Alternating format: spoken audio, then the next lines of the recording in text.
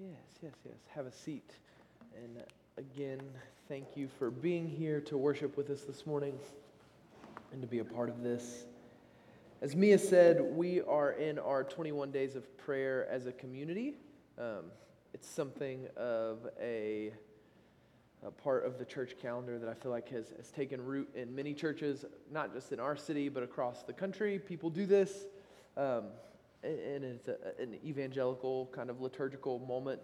And we do it as a part of celebrating the different rhythms and routines and observing these different moments that we find ourselves in as a community. We come back to these things again and again. I love doing it in this season right after Christmas.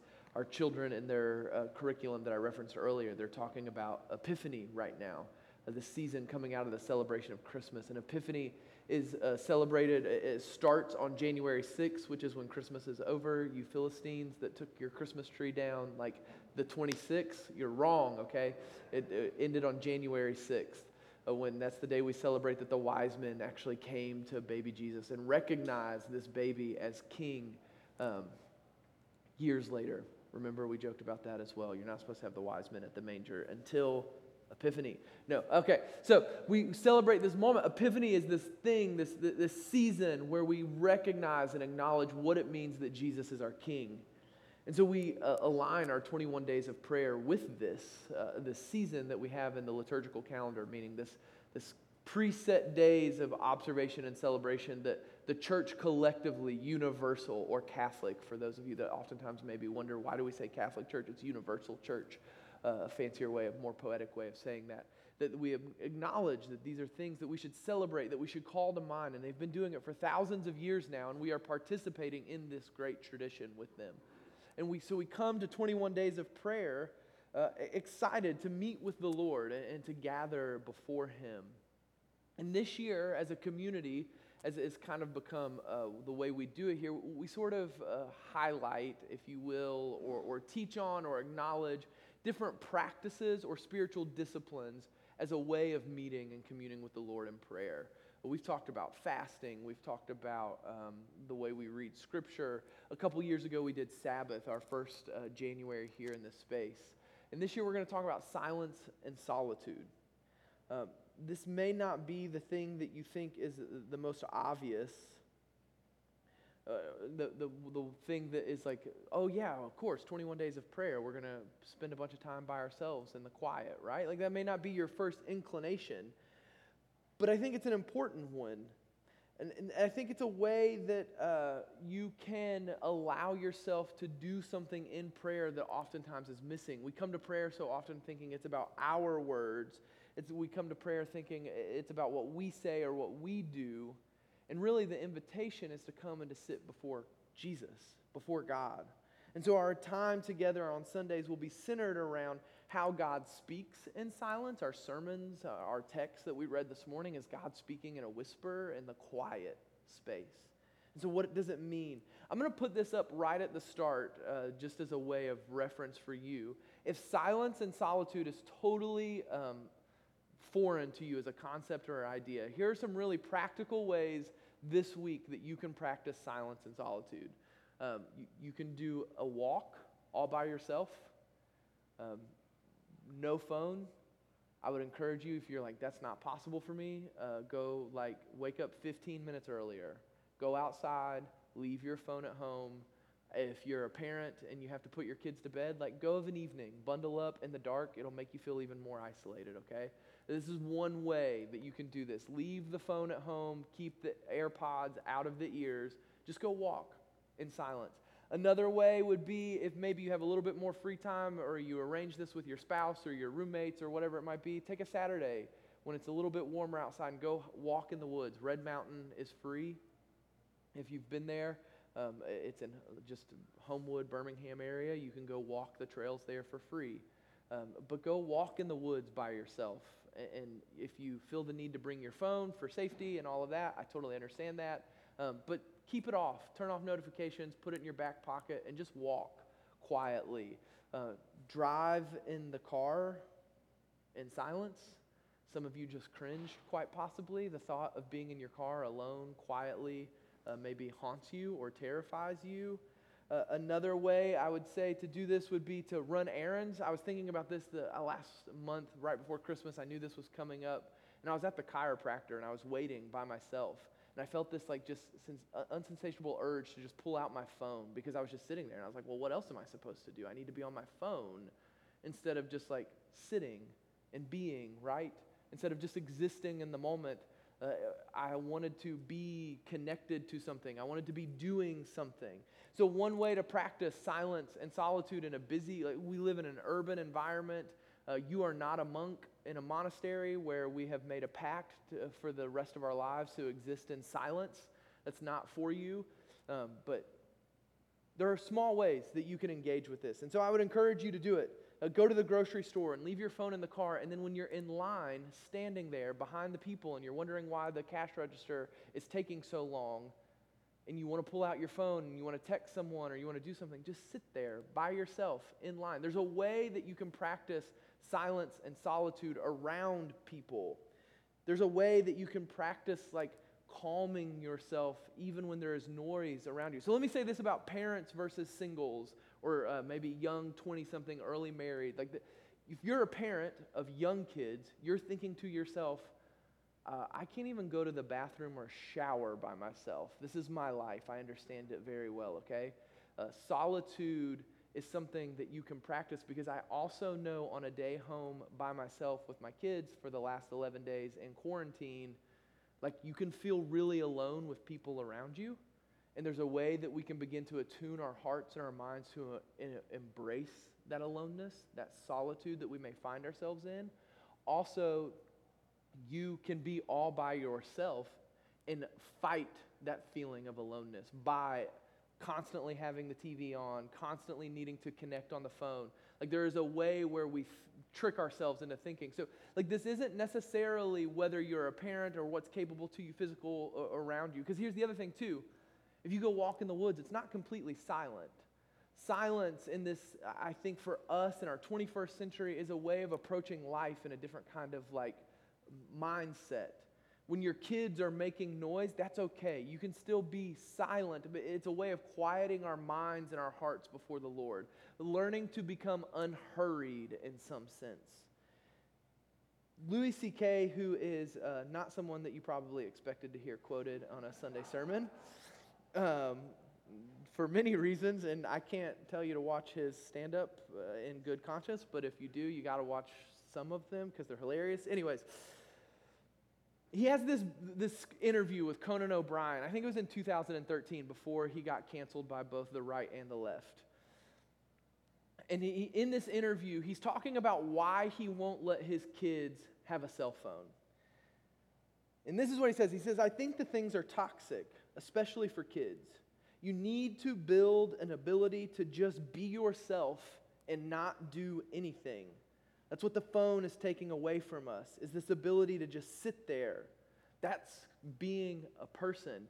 And then in between here, he goes on to keep talking about there's this thing, he says, that there's this sadness or this like pit that exists in all of humanity, like deep down in here that never goes away.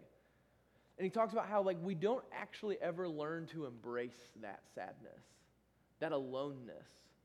Now, Louis C.K. is an atheist, and he has different ideas of what that sadness and that aloneness is. He makes a joke about how it being that like you realize that all the while as being human is that there's this nothingness that exists and that none of this matters. Now, you and I here this morning wouldn't agree with that statement. But he goes on and he says that you never, with a phone, ever feel completely sad or completely happy.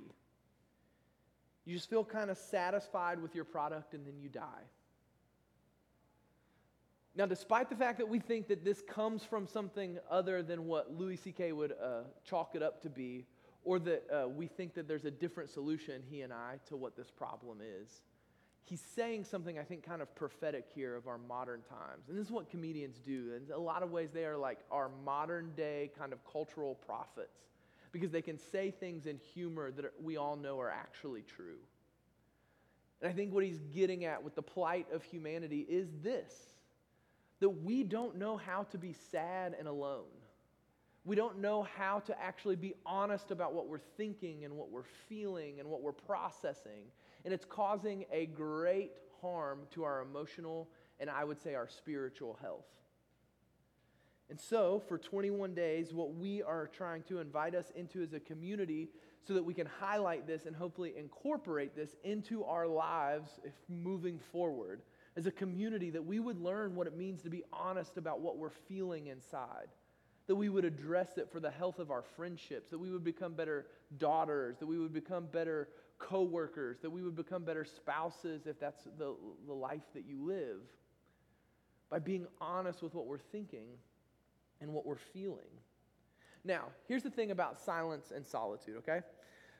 2 years ago, we did Sabbath. And solitude and Sabbath are so intermingled that it's like hard to separate the way we talk about them to some degree. Sabbath is my favorite spiritual discipline. If you've known me for more than 6 months, you've heard me talk about it. If you've heard me talk about Sabbath, you've seen me get really excited about it. And I love Sabbath because I love good wine and good food, and I love delight. Sabbath is a beautiful thing kind of in theory that we're invited into, this pausing of our lives, this giving up of like the hurry and the hustle and taking delight. And it's so important to me because for so much of my life, I didn't believe that God was actually good and wanted good things for me. I mean, in theory, I knew He was good, right? But in practice, I didn't think He actually wanted me to experience His goodness. I had to earn that. I had to kind of strive for that. I always kind of, and I still am this way. My default is just to assume that there's something wrong with me and that I'm the reason to blame and that I'm at fault for whatever it is. And Sabbath kind of invites me into letting go of that and just being.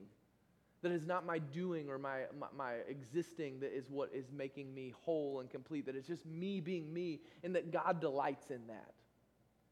And Sabbath is this beautiful thing. Now, in theory, in practice, Sabbath can become very difficult. Because connected to Sabbath is this need to be quiet and to be alone. And this is the scary side of the practice. Sabbath 2 years ago was like, okay, you guys are maybe into it. Practice, yeah, we like this. This is good. Now we're going to talk about the like hard side of this.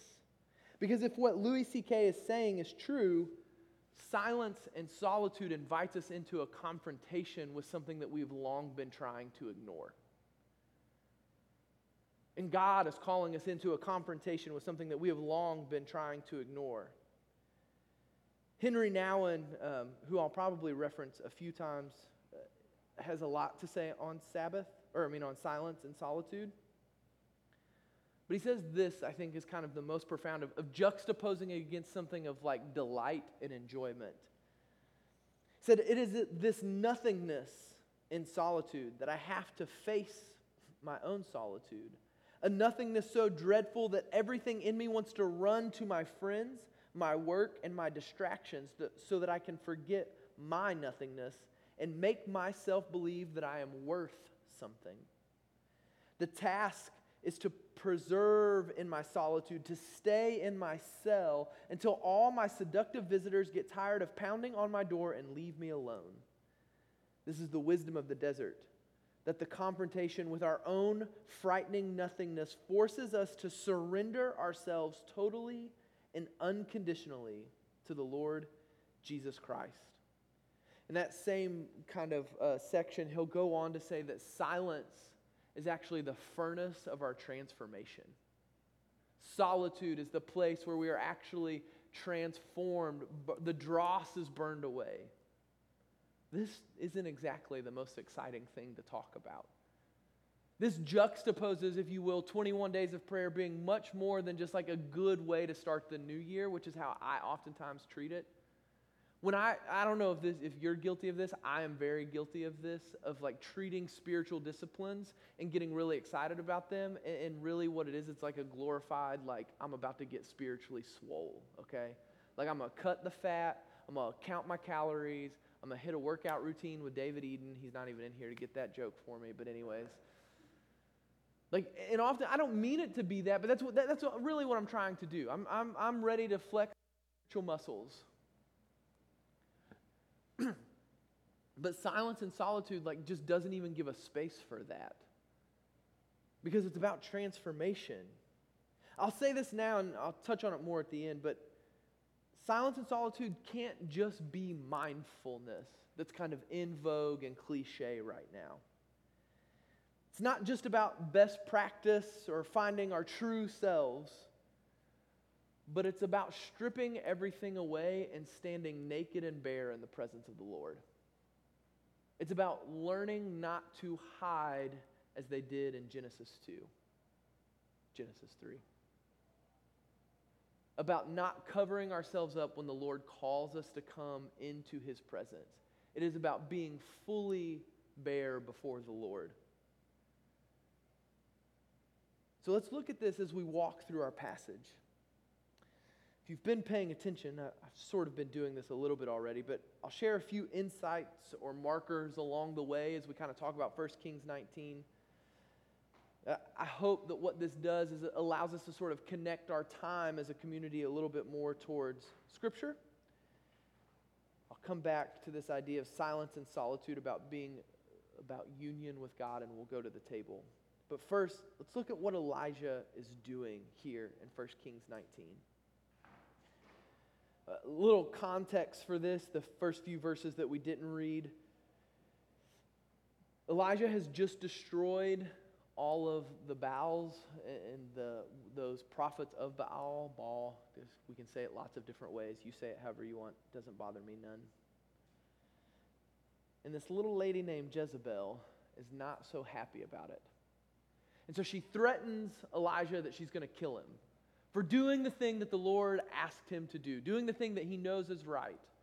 And it seems to be a kind of conjecture here tied into this, that the people that had just done the thing that he asked them to do, which was destroy the idols and tear them down, don't really stand up for him. There's no one defending him. There's no one coming to his rescue saying, no, don't kill him. He did the right thing. It seems that they kind of go, well, all right, we're just going to get out of the way and let this happen. And he has reason to be afraid because Jezebel's killed prophets of the Lord before. And so what he does is what many of you would do and what I would do is he sees the reality of his situation and he does the thing that he should do and he gets out of there. The text says that he fears for his life, some translations, or the nuance of that Hebrew is that he sees the peril of his life and he flees to the wilderness. And I think he flees to reckon with the Lord. In some sense, what he's doing here is he's fleeing from his calling, from what the Lord has had him do for so many years. And it's here that he utters the word. We have more words to it, but in Hebrew, it's just enough. He's had enough. He's done. He's burnt out. He's tired. He's exhausted. He cannot live with himself anymore. And he says actually here to the Lord, he's honest, he's raw, he's vulnerable, and he says, I would rather be dead. Like, I can't go on doing this. I've had enough, God. And I'm out. And he lays down in the desert to die. And here an angel comes and begins to minister to him. This is really a beautiful thing that starts to happen. Because Elijah's not critiqued here. He's not scolded. He's not told to go back to where he came from. He's not told to pick back up his prophetic mantle that he knows he's supposed to be carrying. Because geographically what has happened here is when it says that he has gone down, he's gone to the southern tip of like the area where he should be called. And then he goes another day's journey into the desert. This is like when Jonah's trying to flee to Tarshish. Other examples that we see all throughout Scripture, what the text is telling us is that he has gone geographically away from where he's supposed to be. And the angel does not come and say, Elijah, get your butt back up there. He nourishes him. He gives him food. He tells him to sleep. He tells him to rest. When you're in this place of exhaustion, the Lord is not here to heap more onto you to do. Silence and solitude is not work in that sense. It is the space where the Lord comes and he meets with you. And he nourishes you. And he offers you food and he offers you drink for your dry and weary soul. It's not condemnation in this moment. It is grace. And as Elijah is nourished, and his space and his heart and physically his body is ready to continue, he journeys for 40 days and 40 nights. Now, where he is going, dear reader, should ring some bells to you. 40 days and 40 nights into the desert is very symbolic. So he's taking a journey on behalf of the people of Israel. And he's going to Mount Horeb, or what would also be called Mount Sinai. So you should have ideas of Moses and Exodus 33 coming to mind here. And he goes for 40 days and 40 nights on a journey that should have taken probably a week or two. So to note here again, this silence and solitude, it is not rushed and it is not hurried. Elijah's not trying to just fix the problem now that he's got his food, he's kind of rested and restored and he's ready to jump back in and fix it. No, there's no rush here. And the Lord is not trying to rush him. The Lord is not saying come on Elijah, get with it, man. You got to move faster. It's a slow, meandering pace that we see. I think the symbolism of 40 days and 40 nights is connected to the Hebrew people, but I think we're also supposed to see this. We see this thing that's happening where Elijah is just allowed to take his time. And I think that's true of silence and solitude. If you come to 21 days of prayer thinking I'm going to fix it right now, we're going to get this over with, we're going to move on, then you've missed it. It's about this intentionality of walking slowly with the Lord to do something, to go somewhere. So this journey, he takes his time. He's honest about where he's been and what he's doing. And he ends up in a cave. And again, you have ideas of Moses here when he finally gets to see the Lord. And once he's in this cave, he spends the night. And the Lord asks him, he says, "What are you doing here? Why are you here, Elijah?" And he's honest to some degree. He keeps referencing, and we'll touch on this in just a second as well, this idea that he's the only one left, he's the only prophet. It's not completely true. There's a remnant that remains. But he says, "I'm done, God. I can't do it." He doesn't hide from what he's feeling.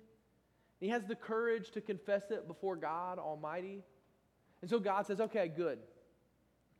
I hear you. What I want you to do. I want you to come out of the cave and stand on this ledge, reveal myself to you again." And there's fire that goes flying. And I think I personally, if I just saw flames, I'm trying to envision and put myself here, I would have been yeah, I'm going to go a little bit further back into the cave. This, I don't know if this is for me. But remember, Elijah's just seen fire. 1 Kings 18, right before this.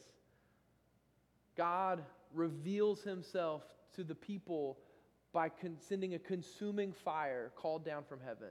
Elijah has seen God in the consuming fire, but he's not there.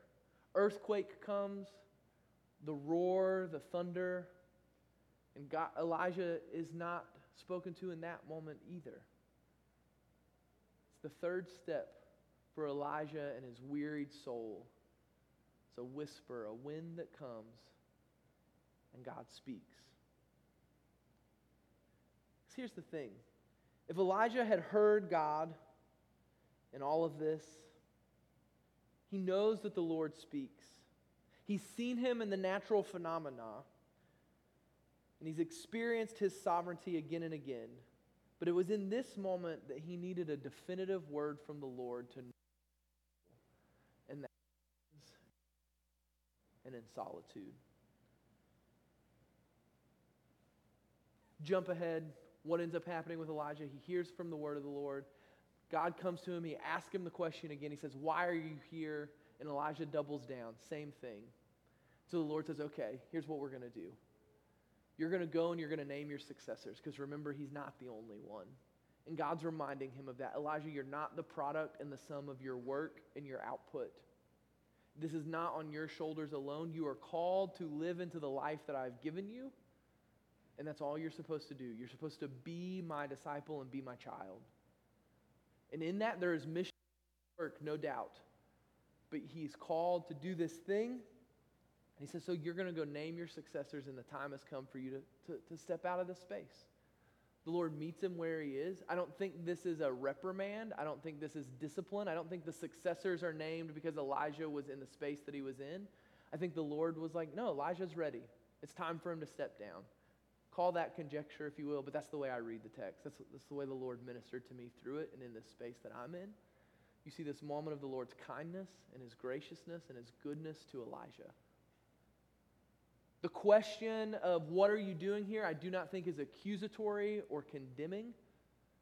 I think it's a genuinely honest approach because the Lord longs to be with his people, and he longs to hear from them and know what they are longing for and desiring themselves. I say this because you see it happen in the Gospels, okay? So you get John, a Gospel. We just read John 1 for our Christmas text, if you were here on December 23rd. And if you keep reading about John the Baptist and the coming of God, there's this moment on, let's see, where are we at? I'll pull it up. We're in John 1 verses, do I have it on the screen? Yeah, 35 through 39. That's way more helpful than me trying to read through it myself. So the next day, John was there again with two of his disciples. When he saw Jesus passing by, he said, "Look, the Lamb of God." And when the two disciples heard him say this, they started following Jesus. Turning around, Jesus saw them following and asked, "What do you want?" They said, "Rabbi," which means teacher, "where are you staying?" "Come," he replied, "and you will see." So they went and they saw where he was staying, and they spent the day with him. It was about 4 p.m. Now these disciples go on to be Peter, and I forget who else is it. Somebody, anyways, it's Peter, it's one of them. This is where he gets named Cephas, or the rock, right? Jesus, showing what God does, he sees these disciples, and he's not like, "Why are you following me?" This is not an accusatory, this is not a big brother. "What do you want? Why are you here?" This is not the way I approach my children when I'm trying to do the things that I referenced earlier, and they're in my bathroom when I'm doing my things that I do in the morning. I'm like, "Why are you here? What do you want? Get out of here." Jesus is like, "No, like, what do you want?" And he gives it to him. And he tells him to come and to see him. I don't know if these passages are necessarily perfectly paralleled in anyone else's mind, but for me this week as I was reading, I just saw this connection of God meeting with his people and looking at them and going, "What do you want? Why are you here? What can I do for you? How can I bless you?" And the reality of it is, if you're anything like me, oftentimes what we do is we don't know how to answer that question because our life is filled with hurried space. It's filled with noise and action and busyness. And we don't oftentimes actually know how to sit honestly before the Lord and to say what it is that we want or desire, why it is that we're even doing this thing that we're doing. If you are in ministry or in ministry settings, you may ask yourself sometimes, "Why am I here?" We can lose sight of it just by our frenetic pace that life and culture forces us into. If you're teaching or you're in nursing or any job that you have that you feel like for some reason that is who you are and what you're supposed to be doing. If you're parenting or you're married or you're walking through a really difficult friendship, you may ask yourself, "Why am I here? What am I doing?" I think the Lord is calling us to ask these questions, and this is what silence and solitude gives space to do, is to ask these kinds of questions and to hear from the Lord.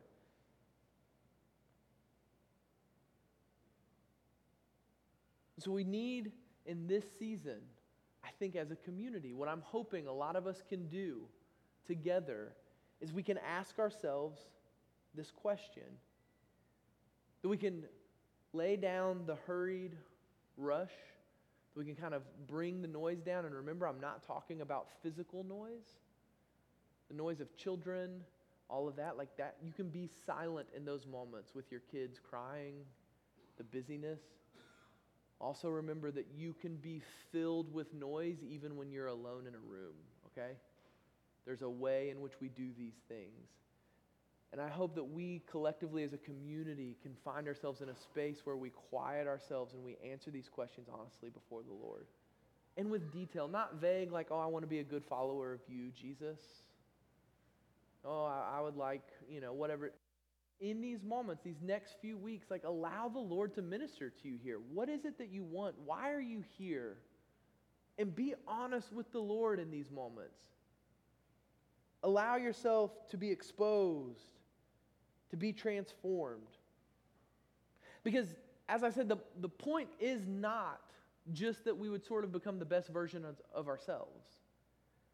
This isn't another reminder on your Apple Watch to be mindful in the morning, to clear your headspace. This isn't another Calm app exercise, okay? Even though if you do those things, I think that's great. Wonderful. Do it. It's helpful.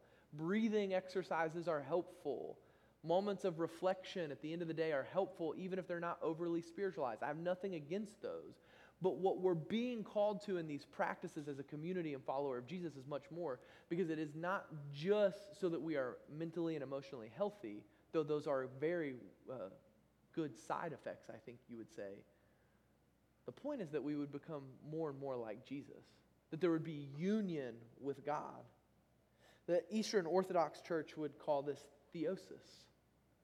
This idea that we would become so much more like Jesus, a transformative process whose aim is likeness to or union with God. This is the point of these practices. The practices themselves are not just so that you are quiet, or just that you have Sabbath, or just so that you read Scripture and can win the sword drills, if those still exist.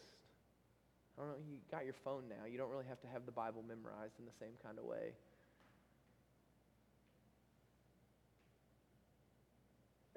The Egyptian church father of Alexandria, he says this. He says that God was incarnate that we might be made God. This is theosis. And this does not mean that we become little demigods or gods ourselves. The idea being that Jesus came, was incarnate. We then, in response, have these moments, these practices, these disciplines, these spaces where we quiet ourselves, that we come to Him, and we begin to be transformed into Him. So much so that as you're out in the world and that you're living with your roommates, or that you're connecting with your spouse, that line of where you end and where God begins becomes blurred. That you so respond in grace and in mercy and in kindness that you function and live as Jesus would function and live. This is the goal.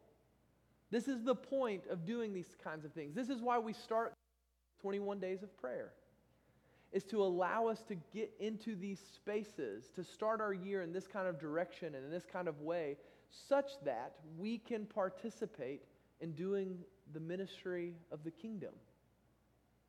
Because it's not just that we become one with God, it's that then we take on the very work of God.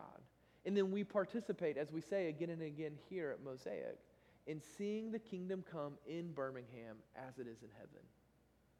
Silence and solitude never leaves you alone. As you confront the Lord, as you find yourself in those spaces, as you're able to enter into a honest about your sin, as you're like for God and be truthful and begin to